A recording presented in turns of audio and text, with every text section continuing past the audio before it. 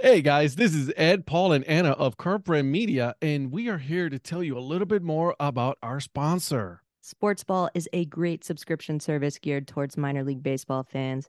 Each box features a different minor league team. You get a box every 3 months with minor league baseball gear, including different styles of hats like Ed's favorite, the dad hat. The cost is less than $12 a month. Proceeds from each box goes to More Than Baseball, the only nonprofit dedicated to the well-being of minor league baseball players. We all know that Parents' Days are coming up this summer, so if you've got a mom or a dad or a grandma or a grandpa who are particularly difficult to buy for, but you know they're baseball fans, this is the answer, guys. Meet your new favorite team at sportsballbox.com. Is there anybody there?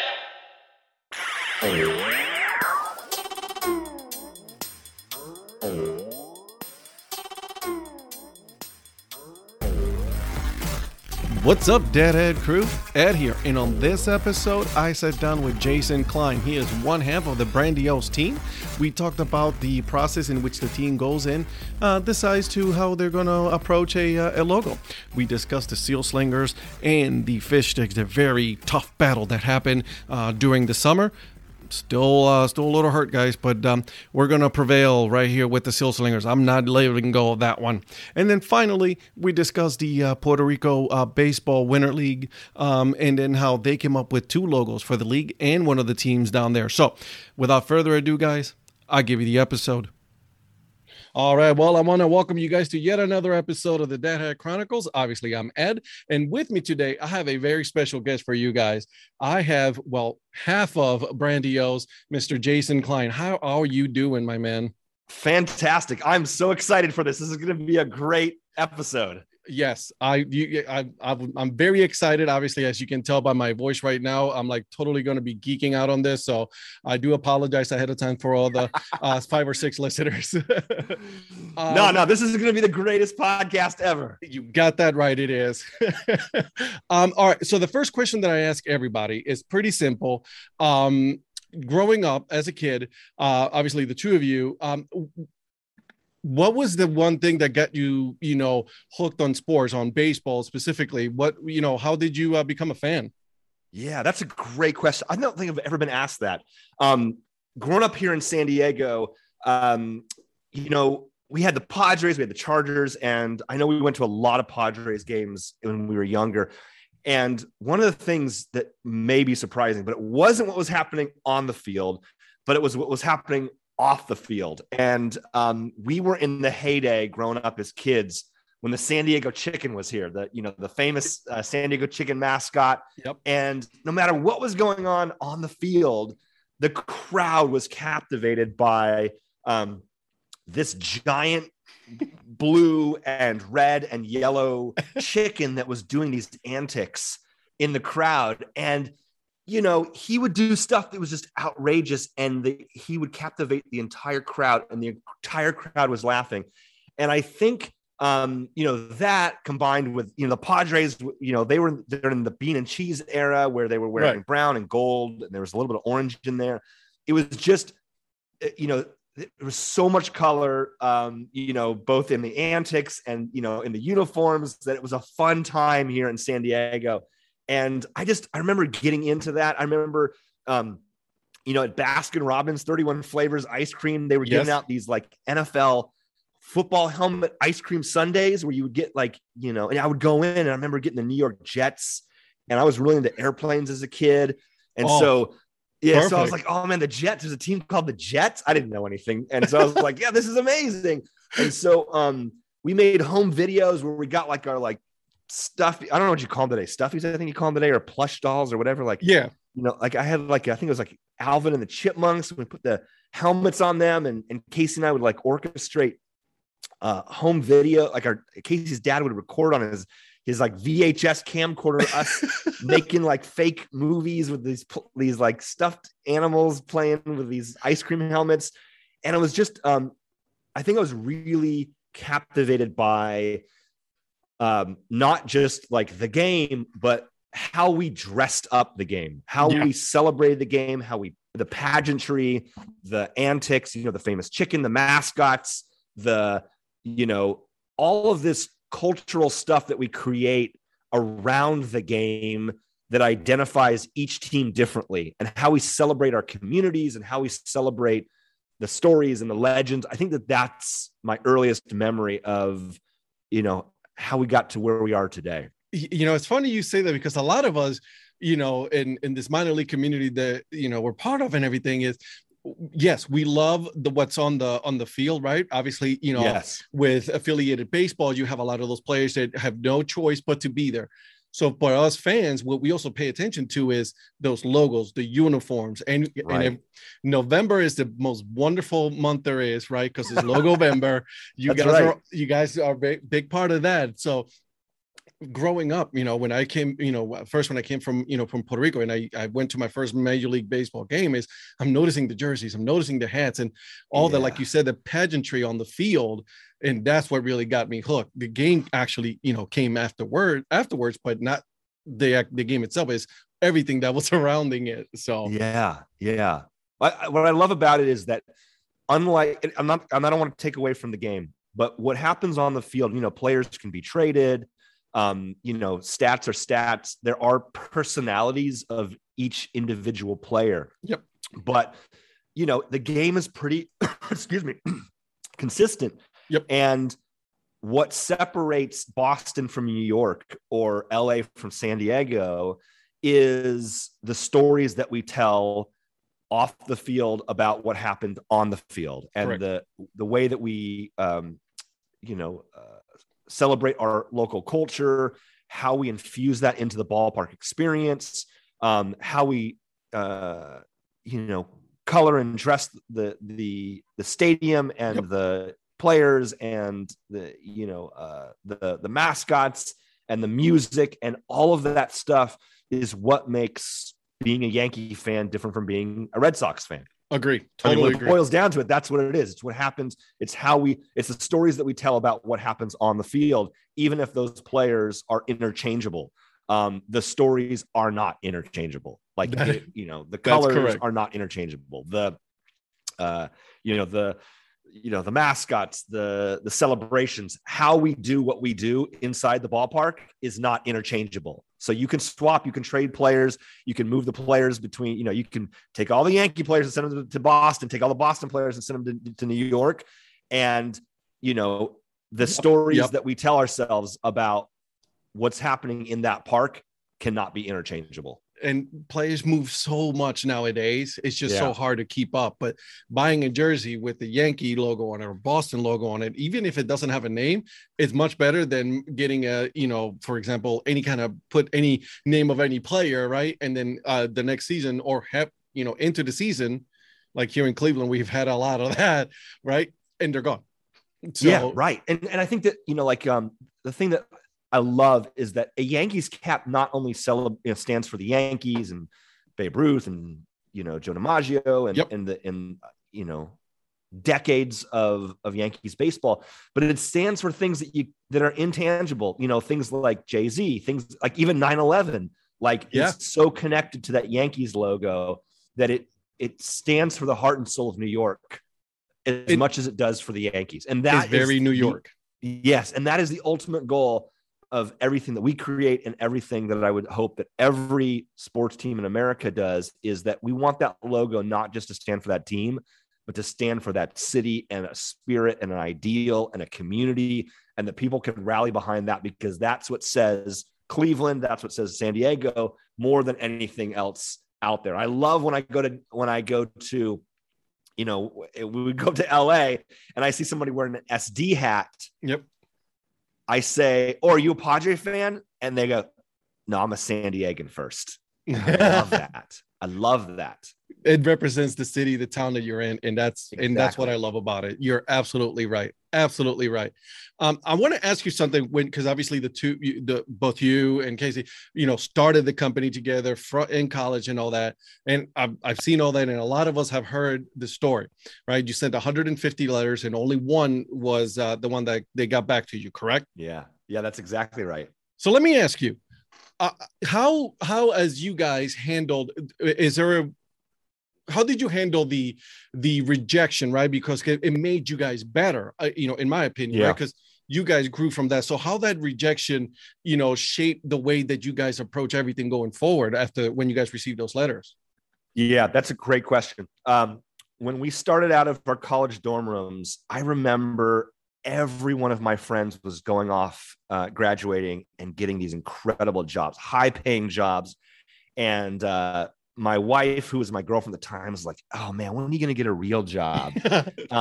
We were not making any money. And we were sending letters to every sports team. I mean, like most people, we thought, oh, the dream job would be due to major league work or NFL work or NBA work.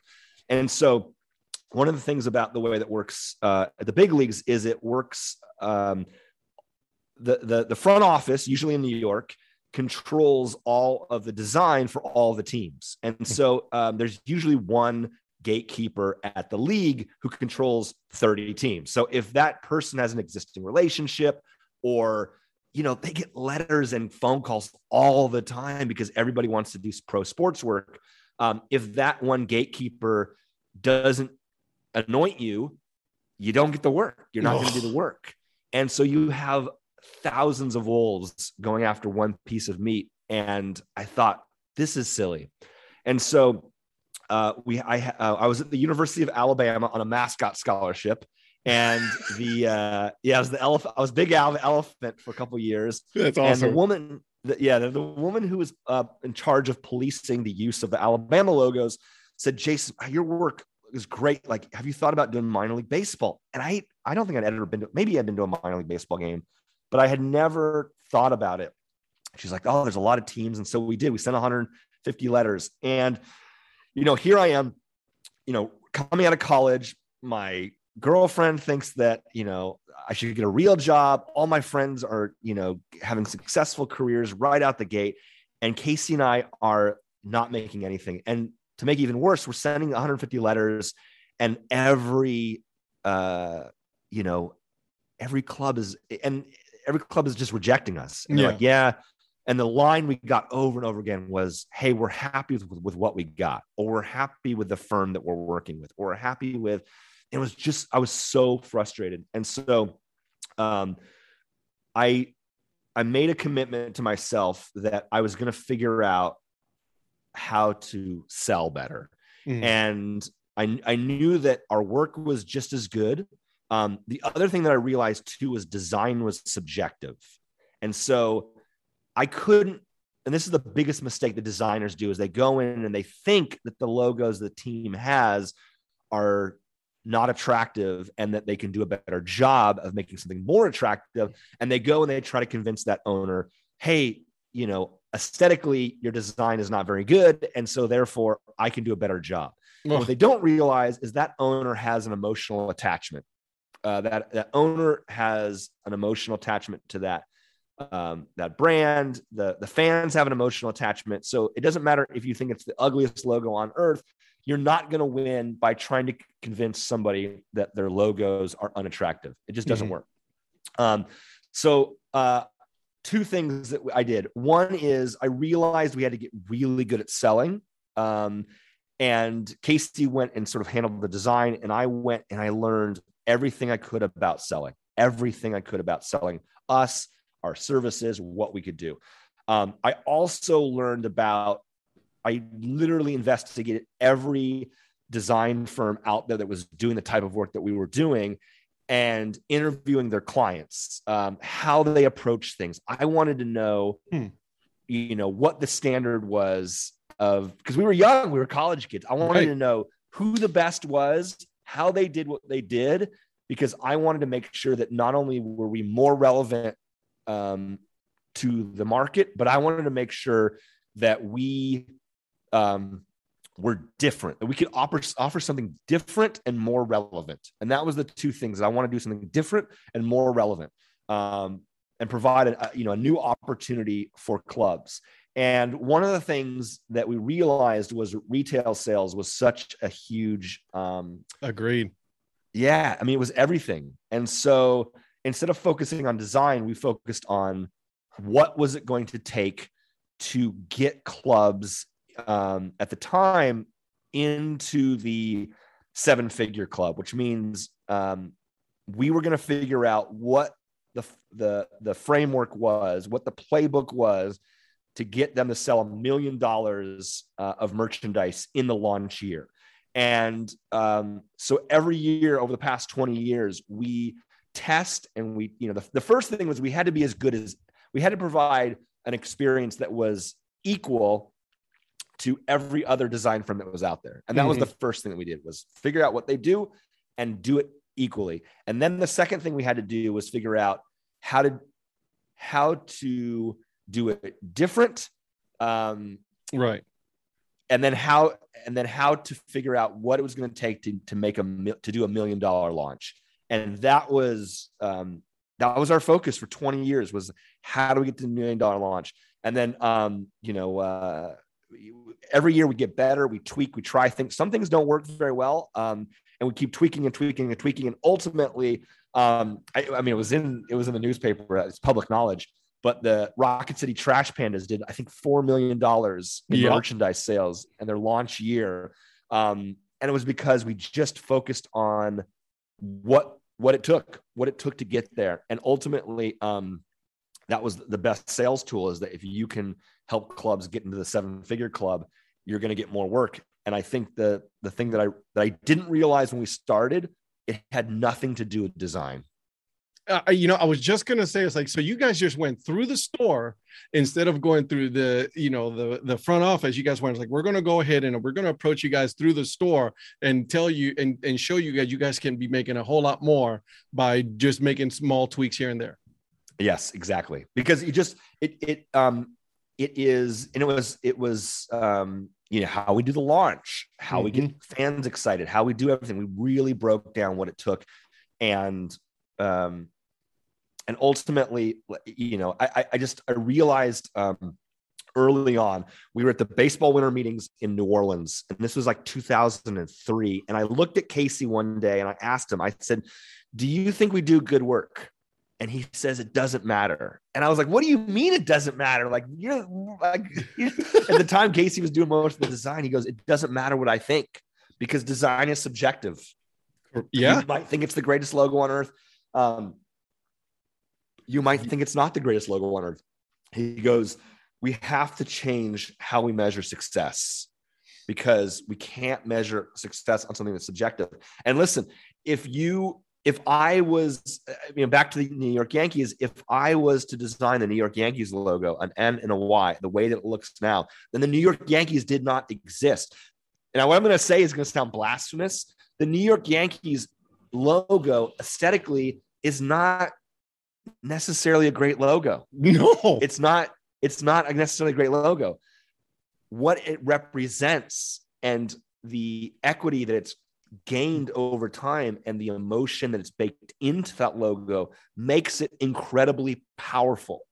It's an incredibly powerful logo, and it is the most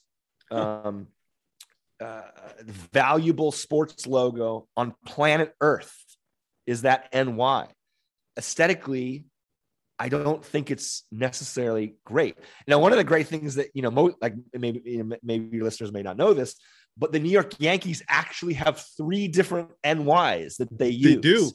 They have 3 different NYs. They have the cap logo. They have the jersey logo. There's one more application, but I know they have 3 different uses. And so even, the most valuable logo on planet Earth, has 3 different versions of different variations of the same logo.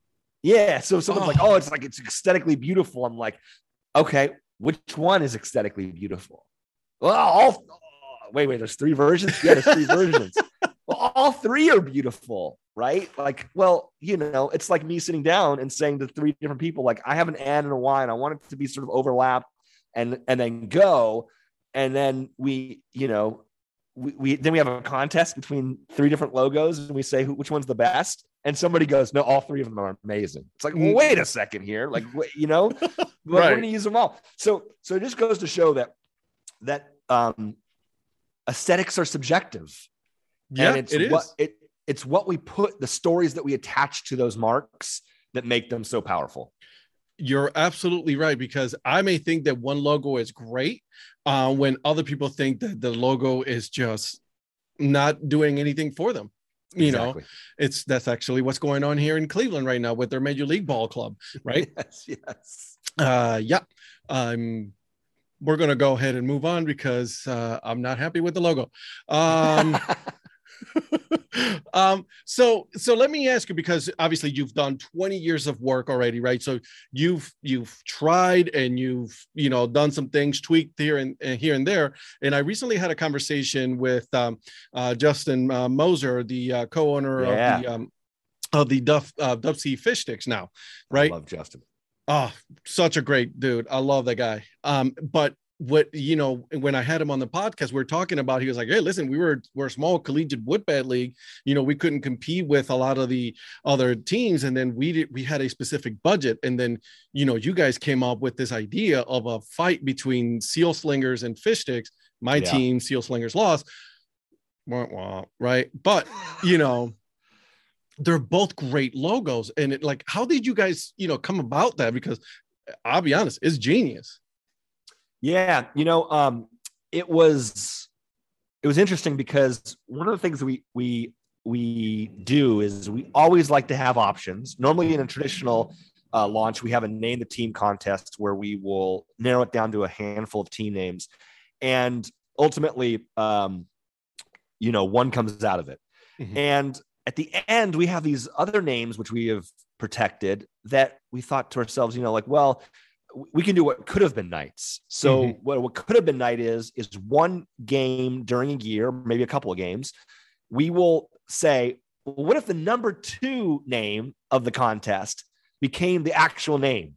And we're like, what if in a fantasy world, the name that came in second place was the actual name? Let's create a whole identity for that name. And then, and do a what could have been night. And somewhere along the way, we were, we were talking with Justin, we were brainstorming, and we were thinking, gosh, how do we, what if we switched it up? What if we took what could have been nights and made them part of the launch? So what we did was we said, all right, what if there's these 2 names and which one's going to sell, which one's going to perform better in retail? We don't know. So why don't we put both out there and let the community decide, let retail sales dictate, what do we know? Let's just let the community decide. And ultimately fish sticks came out on top by a slim margin, but it was a fascinating thing we've never done before. We love doing things that have never been done before. And that was one of the things where we said, let's put it out there. Let's let folks vote with retail sales. Oh yeah. And ultimately fish sticks came out on top. It was great. I mean, the amount of talk from, fans overall that I've connected with has been, it's like, you know what, either way, it was great, right? There was some good bantering. Even here in my house, I was Seal Slingers fan, and then my wife was a Fish Sticks fan, right? So, and it came down to, a house being divided because of a logo that you guys created and the way that it was marketed. It was put out there, and then it just took a life of its own. Yeah. No, it was so fun. I think we're going to find some fun stuff to do with Seal Slingers. I don't think it's if you bought your Seal Slingers merchandise. Oh, I got it. Don't you worry. Yeah. Don't worry. We'll find some fun activities for you down the road. Yeah, it's awesome. All right. So let me ask you about my other, because I was doing a little bit of research, and then this one came up and I totally forgot about it, was the Professional Baseball League in Puerto Rico, the Roberto Clemente League. First of all, like I said, I am a huge fan of the league. And then also when you guys designed this new logo, I was already in, count me in for this one, because this one was a good one. And then obviously you guys also work with Mayagüez, the Indios. Yes. So how did you guys just, how that happened?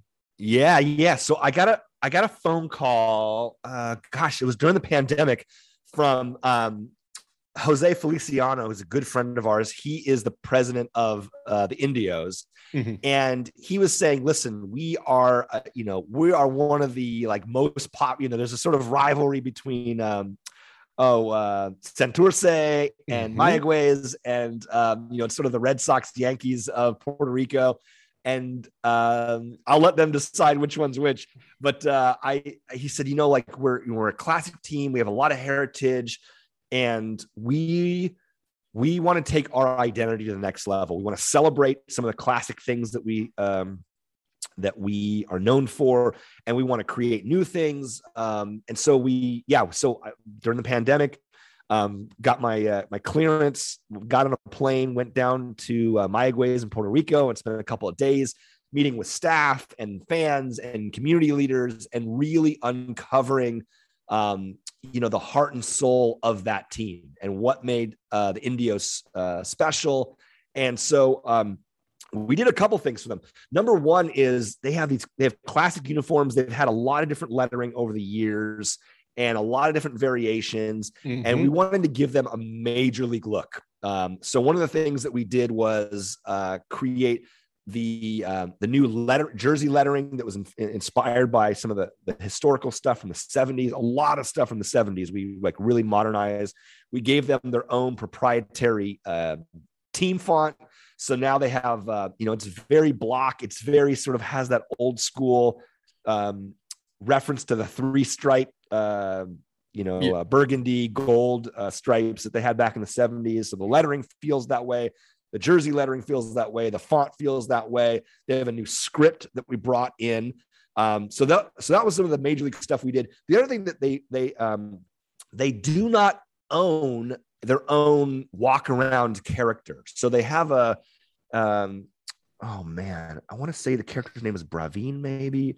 I could be mistaken, but they have a walk around character, but it's not a character that they own. It is a Mayaguez sports character. Mm-hmm. And so one of the things that they're known for is they're known as the city of mangoes. That's right. And so we created this new character named Manguito.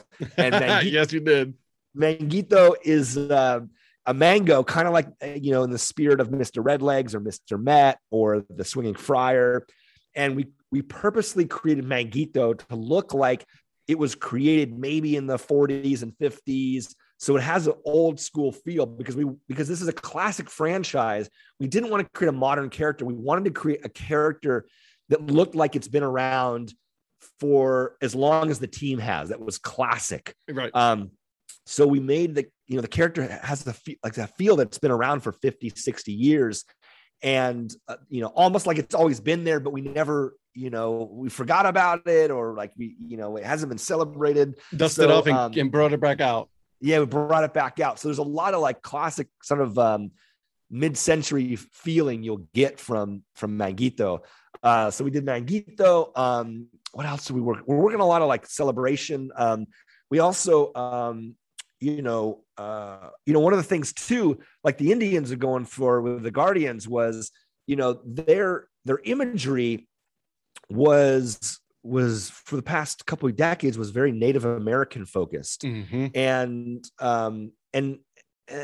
one of the things, that I am all about when it comes to Native Americans in representation in sports is, over the years, we've had bad representation of Native Americans in sports. And the opposite, in my experience, is not no representation, it's good representation. Mm-hmm. So, I don't want to go down a side path too much, but we worked with the Spokane Indians minor league baseball team. That was a collaboration, one of the first between the local tribe, the Spokane tribe, and the Spokane Indians Baseball Club, which is named after the tribe. And they've been around for 100 years. And it was a collaboration between the tribe and us and the team to create something that was good representation, that was authentic. And we're in a season where everybody is running and hiding from controversy. They just want to run and hide under a desk. They want to they don't want any negative press. Mm-hmm. And so instead of going, running from bad representation and running to good representation, they're running to no representation. And I think the Florida State Seminoles and the Seminole tribe with Florida State University, and their relationship is also a great model. So in the spirit of that, we had just gotten done celebrating the Spokane tribe. All their uniforms are in Salish, which is their Native American language, tribal language. And there was the jersey was the project was such a testament to collaboration and doing good representation well, that the jersey is in the permanent collection of the Baseball Hall of Fame. That's awesome. So whenever we're challenged with a representation project, we're always thinking, how do we do this well? How do we do good representation, not eliminate this from history? And so one of the things that when I went to Mayagüez, they had not only was it bad representation of Native Americans, but they were Plains Native Americans, which are completely like on the other side of the world, right? Exactly, Puerto Rico. Right? Yeah, total misrepresentation. Total it wasn't even bad; it was bad and misrepresentation. Right. So we sat down, and I was thinking, like, what are we going to do? Because you have this classic name, the Indios. We're not going to do that. And I was talking with the staff, and I said, okay, like, what is our equivalent here in Puerto Rico? And it's the Taínos. Right? That's right. Yes, the Taínos. And I wasn't as familiar, and the staff was teaching me, and they said, like the Taínos were the indigenous people who were here before the Spanish came, before all the slave trade and everything. The slave trade, yeah. Mm-hmm. So, and I said, well, and I said, well, like, what does it mean to be Puerto Rican? And you said, and to be Puerto Rican, and I'm generalizing here, is that we are blood Taino, we are African, and we are Spanish. All three. Like those three, the Taino, the African, and the Spanish, like that's what makes us, Puerto Rican.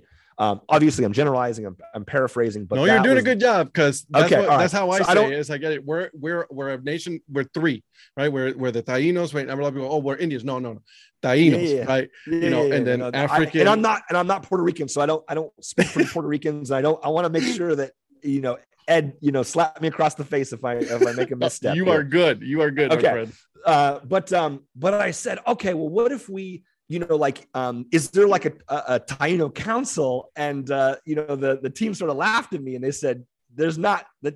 It doesn't like. Mm-mm. There's not. It's not the same. It's not the same as going to the Spokane tribe and meeting with the Spokane tribal elders and saying, tell us these stories. That we're all, we were all Taino. We're all, it's in our blood. And so I thought, okay, well, what are we going to do? So I said, I need to make sure that we do this authentically. And I said, if we're going to do this, it needs to be authentic. It needs to be authentic celebration of Mayagüez. And so the team connected me with a Taino expert at the local university. And we spent several days back and forth having conversations about how to make this authentic. And they said, they really wanted, because they really wanted a Taino warrior to be the emblem. And, I'm sitting here going, and it wasn't my story. I wasn't the subject matter.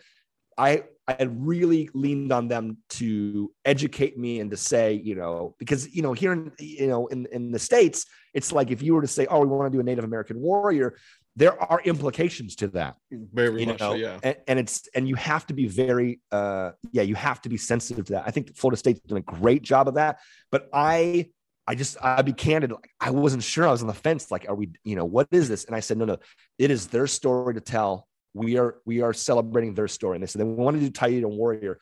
And so we went back and forth about conversations about the markings, the the nose pieces, the earrings.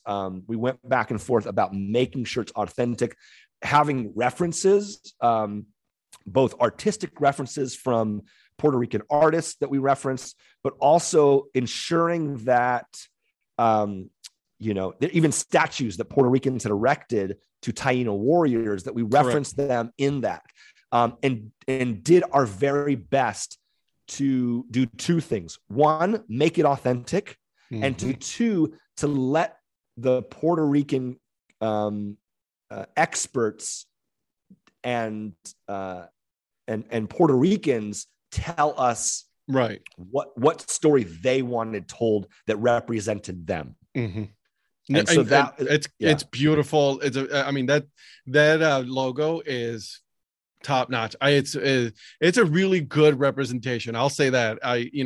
When you think of a Taino, this is and you want to make a baseball team out of it, that's right there. And you guys, the collaborations that you guys did, it's amazing because it came out really well done.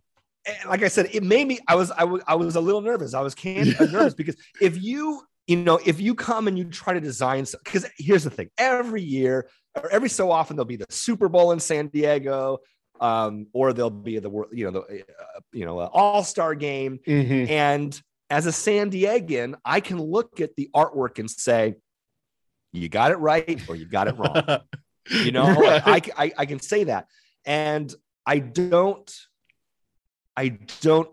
that for us as designers that go around the country and sell it, telling other people's stories, I understand the challenge and the burden that is on the designer to make sure that the story feels like that community, or that tells that community story.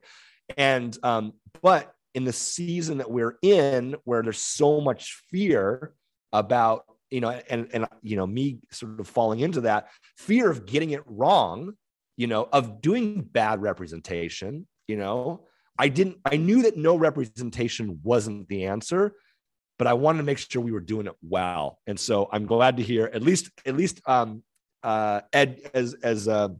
as a Puerto Rican, that I have one endorsement from you that we got it right. No, man, this thing is beautiful. It's and again, and it's like, it's what you say, right?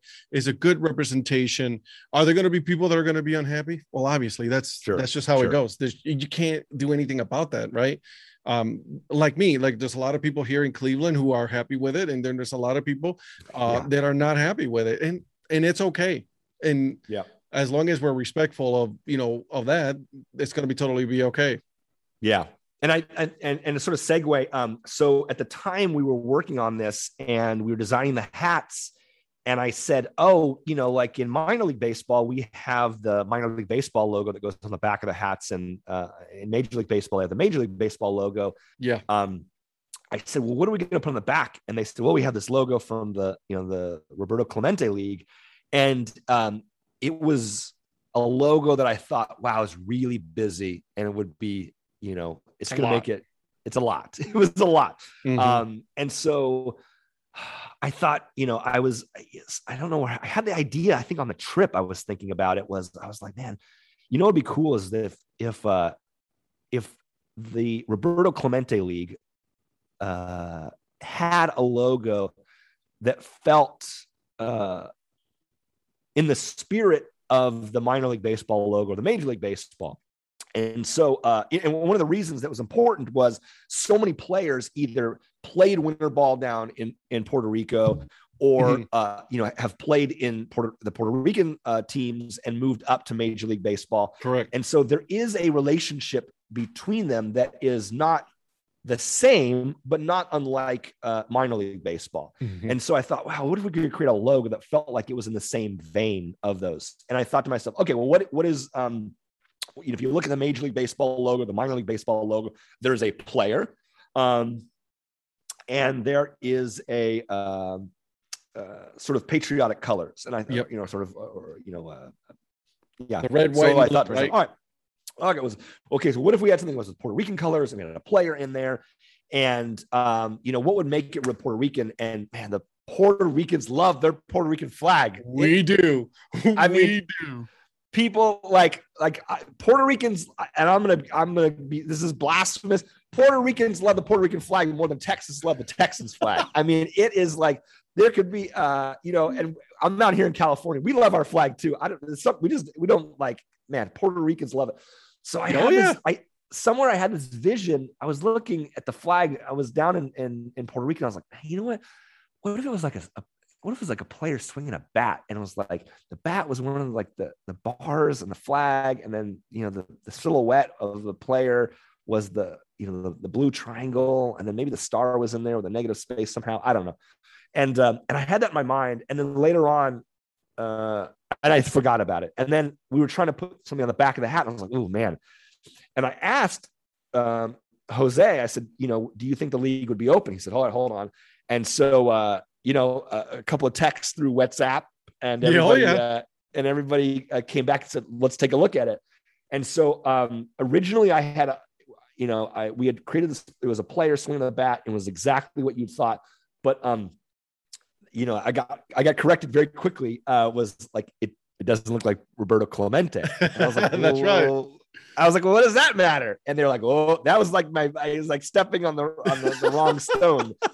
They said, no, you don't understand. Like, this is our, icon, our Babe Ruth. Like, this is the sort of the namesake. And so we literally looked at hundreds of images of Roberto Clemente swinging a bat to get a position that both fit the triangle and but also felt like Roberto Clemente, because there were photos of Roberto Clemente that fit the triangle, but you just didn't feel like him. So that was a struggle. And we finally got it in range. And so the league loved it. And they said, we're going to use it. Let's do it. So, yeah. So, and there's a gold edition this year that has the 21 in the Santurce number font. And it's 21. So that was a fun project. It's crazy because that was like the most of all of it definitely got the most love from the design community than any other project we've worked on. Like any project in 20 years, everybody's like, oh man, this is like, and part of me thinks it's because it was clever. People love clever logos, right? They're like, oh, can you make the blank look like a blank, right? Yeah. Anytime you make a blank look like a blank, people go, can you make an X look like a Y? Oh man, people love that stuff. I don't know what it is, right? But but people love that logo. And I was like, well, Trash Pandas did $4 million in merchandise sales. We don't care. The Roberto Clemente League logo is the best. So I love the logo. It came out great. I'm really proud about it. Proud of it. Our team, it was a team effort. So many folks worked on that, getting it right. Not just, myself and the league, but our design it's team. Beautiful. It was a group effort. And I'm glad that so many Puerto Ricans said, you got it right. Oh yeah, you most certainly did. As soon as it came out and then we saw the release, I immediately told my family, and they're like, "Yo, it's perfect." And you knew right away from looking at it, right? From looking at the outline of the triangle that was Clemente, right there. There was just no doubt about it. That's who he is, and it's been a hit. So congratulations to you guys. You guys did an amazing job. I'm so happy. Awesome. So, and you guys work with many, one of them also here, not too far, the Akron Rubber Ducks, which is an amazing logo. Yeah. When you think of of logos, you're like, Akron, you're like rubber, and then Rubber Ducks. I'm like, duh. So you guys, the process is you guys immerse yourself in the city or wherever you're at, and then just go all out on research, huh? Yeah. We spent several days becoming honorary citizens. We meet with fans, community leaders, season ticket holders, staff. We're trying to uncover the story of that community that people want to get behind, that people can celebrate, makes them proud. There are some things like one of the things is we want to be able to create an entire ballpark experience. Like you would go to Disney and you step into Frontierland, you're in the Wild West. Like, what would it be like to step into Akron land? Like what would that look like? We're trying to create a whole experience from the mascots to the name of the team store, the kids club. So we're really thinking about the whole experience.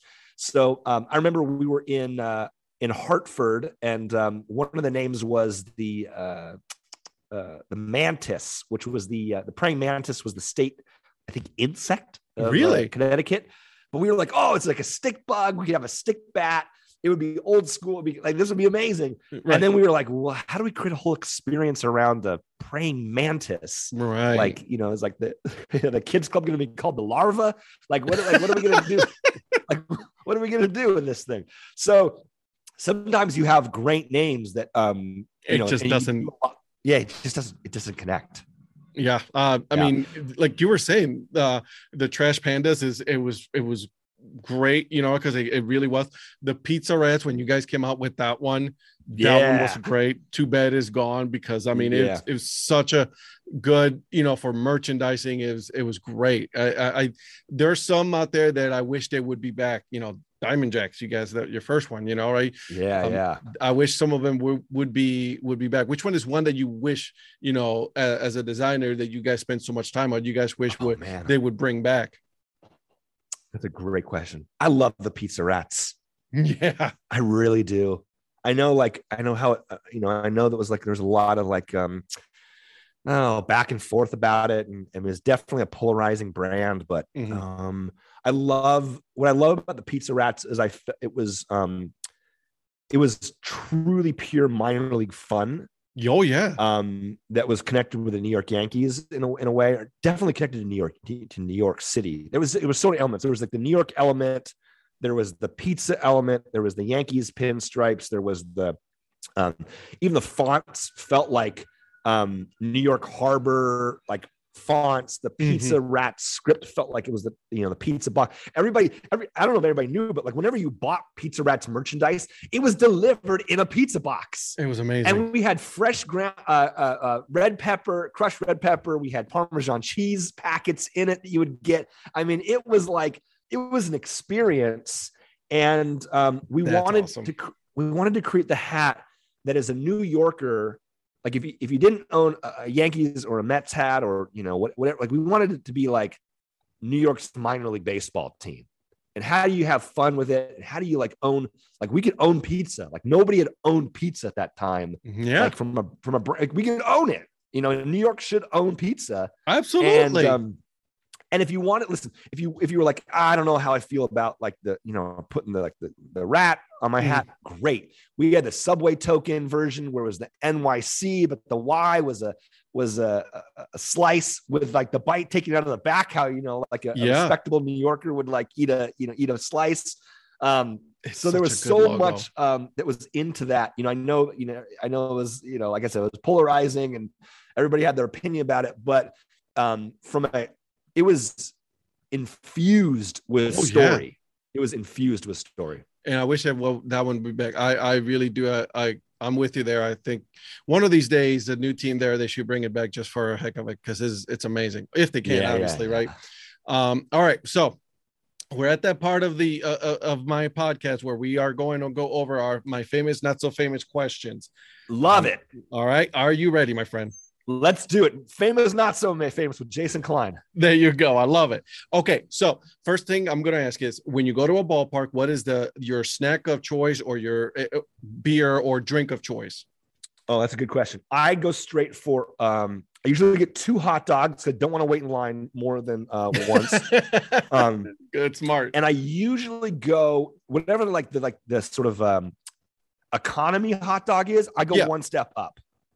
So I want if it's a jumbo dog, great. I go ketchup, mustard, relish, onions. And I usually get, I'll usually get a beer. Oh gosh. If it's in San Diego's got great craft brew everywhere. It's easier to get craft brew here than it is to get, sort of the staples. I'll get I don't know, usually it's like they have Bud Light. I am also a Dr. Pepper addict. So if they have Dr. Pepper, and I'm not feeling like I'm whatever I'm just not feeling like a beer, and they have Dr. Pepper, it's going to be Dr. Pepper or some light beer. I go classic. Love it. I like it. And hot dogs is great. I mean, you can't go wrong with a hot dog. Yeah. On your phone, what is the most used emoji that you use? Man, this is great. Hold on here. My most used emoji. Let me pull it up here. Hold on here. Emoji. My most used emoji is the laugh out loud with the tears. Yes, that's a good one. I use that one a lot. That is my most used is laugh out loud with the tears. Favorite board game? Favorite board game? Ooh. I played a lot of Risk back in the day. Wow. Okay. Risk, man. It's kind of old school. Risk. Yeah. Risk. Got it. Risk. I'll play chess too, but I love Risk. I like it. Okay. Friends or Seinfeld? Seinfeld, hands down. Really? Yeah. You're Seinfeld, one of the few ones that have said Seinfeld. I must be dating myself. 100%. Like not even like what percent Friends? 0. I mean, Friends is a good show. I'm surrounded by people that like Friends. I get it. I know there's a Friends thing. There's a show for everybody. There's a show for everybody. Seinfeld is like, if there's nothing on, like, I don't want to watch anything. It's like, oh, Seinfeld's on. Hands down, it's on. Here we go. Immediately. Yeah. What is the dumbest way that you've been injured? The dumbest way I've been injured? Yeah. Any kind of injury, the dumbest way that you've been injured.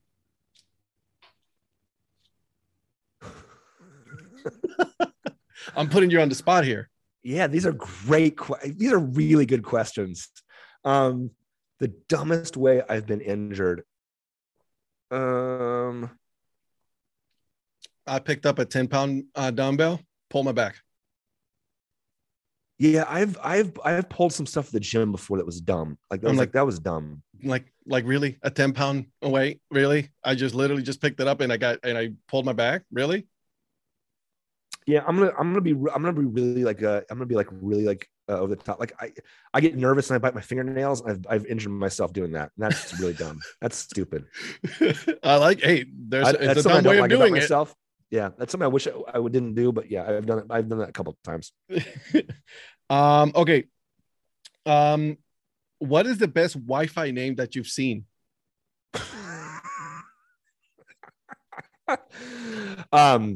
Definitely not G-rated. That I could say on this podcast. But I always, these questions, these are really good.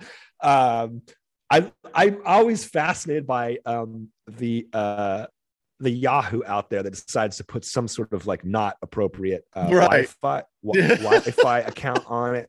Because you're going through, it's like, Netgear 3791. All these and long you numbers. Have like, free Cox Wi-Fi or free airport Wi-Fi. And then, everybody's looking for Wi-Fi. But the problem is, that like, then some Yahoo's got to screw it up. And you don't know who they are because it's just, a radio wave. You don't know where they're at. And they got to put it out there and, and then they just want to mess with people, and that's okay. They don't, and I gotta have a conversation with my kids that I do not want to have. Like, yeah. To all you people out there putting those like, Yeah, we're gonna leave it there because you're totally right. And then I don't want to get in trouble. Yeah. Do you think aliens exist? Do I think aliens exist?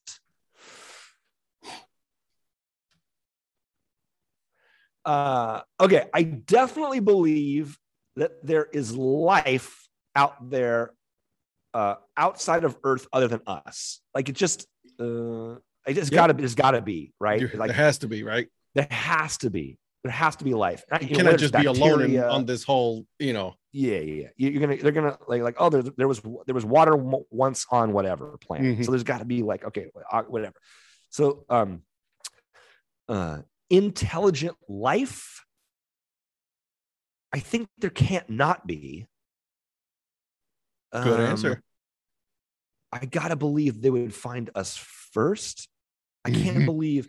I can't believe for as big as we are, as big as the outer space is, that that we are the most intelligent. Like that seems so arrogant. Like there's got to be something else.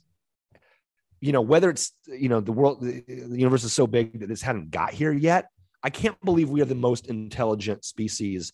But also, like, it may be, hey, yeah, they're like they're like multi-million life years away, and they don't have the ability to get to us. Like that's conceivable to me. I can see that. I can't believe that we're the most intelligent or developed. Right. Yeah. Right. I'm with you there. Okay. First celebrity crush. Ooh, first celebrity crush. Oh man, I have to look this up. There was oh man, what was the there was like a TV show on, it was like Sunday afternoons. It was not Xena Warrior Princess, but it was like when it wasn't Conan, there was another dude, Sorbo. Who was that? Hercules. Yeah. There was some woman on Hercules. Oh gosh, you gotta Google it. We gotta Google it now. Hercules. Oh man, God. I don't know. There was some woman on. Here we go. Hercules. We're cycling through. I don't know. Let's see. I'm trying to find out now too as well, because Lucy Lawless was in it as well. Yeah, no, it wasn't her. She was like, oh wow, gosh. Okay, so it's like, man, this is some questions right here. Okay, yeah, it was Kevin Sorbo, and there was like a Hercules show on, and young Jason Klein was like, man, that girl in that show, who is it? Oh my God, I just saw this and I'm looking at it. I cannot believe what's his name was in this show. Oh my God. Well, obviously he Sorbo was in it, but this kid who's famous now, who is in that, what was that? See, now I'm drawing a blank because we're trying to go for it. Oh my God, I'm gonna draw a blank. Okay, so definitely Hercules. I don't know. There was there was I'm gonna look for it and then I'm gonna put it up the picture when I see it, because I'm gonna remember now. Wow. Excuse me. This is like really, like, first of all, like this is my earliest memory. This is my earliest memory. I don't know. The audience is like, just get with it. We don't care. We don't care what her name was. We don't care. It was Hercules. It was Kevin Sorbo, and there was some woman on the show, and it was like, oh man, I got a crush on this woman. I don't know who I'm with it. I'm with it on that one. Definitely in high school, it was Elizabeth Hurley. Yeah. Absolutely. Yeah. Yes, sir. So, all right, I'm with you there. There you go. Okay. So, let's see. I was going to ask you name a Spanish, say something in, Spanish word, but you've done plenty of that. So I'm going to go ahead and skip over that one. Okay. Strangest, I'll give you the last one here, my friend. Strangest thing that you've ever eaten. Takoyaki. I'm sorry, what? Takoyaki in Japan. We did a project for Shinichi Hoshino, who was like the godfather of baseball in Japan. Okay. We were doing a logo for Shinichi Hoshino. So we go to Osaka, and we go to Tokyo, and we went to we went to Osaka, and we takoyaki is I'm sure listeners know what the takoyaki is. It's like octopus donuts, and it was like, wow, it was just not my jam. No, I try. It's just not my jam. You'll try something once, but then after that, we're done. Yeah. Yeah, I'm with you there. I'm totally not no. Yeah. Anything squid or octopus, I'm okay without. So I'll pass on that. It was that was just not my jam. I mean, to everybody's got their own thing. Like some people might be like, man, takoyaki. Casey loves takoyaki. He's like, oh God, I love takoyaki. Just wasn't my jam. I'm Nothing sorry. wrong with that. I'm sorry. Awesome. Hey, again, thank you so much for doing this. This was a lot of fun, my friend. So where can people find your work on social media? Just take it. It'll be Brandiose on Twitter and Instagram. Brandiose.com. Yeah. Love it. I'll put the links. Brandiose.com. I'll put the links on everything when I do release the episode, so that way everybody can go. Make sure you guys are following Brandiose because they are putting some good work out there, guys. Thank you so much. Yeah, I appreciate you. Man, great questions. This was fun. Awesome. Thank you so much. Take care. All right. Talk to you soon. Bye. Hope you guys enjoyed that episode with Jason Klein. I mean, come on now, right? Brandiose is one of the top branding companies out there when it comes to the minor leagues. And also, don't forget, they are doing some work with the United Soccer League, Tormenta FC, FC Juarez, El Paso Locomotives. They got some cool logos out there for soccer as well. So don't forget that work that they're doing, okay? And then before I go, guys, you guys already know, okay? Make sure you guys subscribe to the podcast. That way you guys are always in the know when a new episode drops, okay? As well as make sure that you guys are giving it 5 stars. 5 stars means I go up on the rankings. Up on the rankings mean more people get to listen to this just like you guys are, okay? As always, guys, keep on grinding and always support the minor leagues. See ya.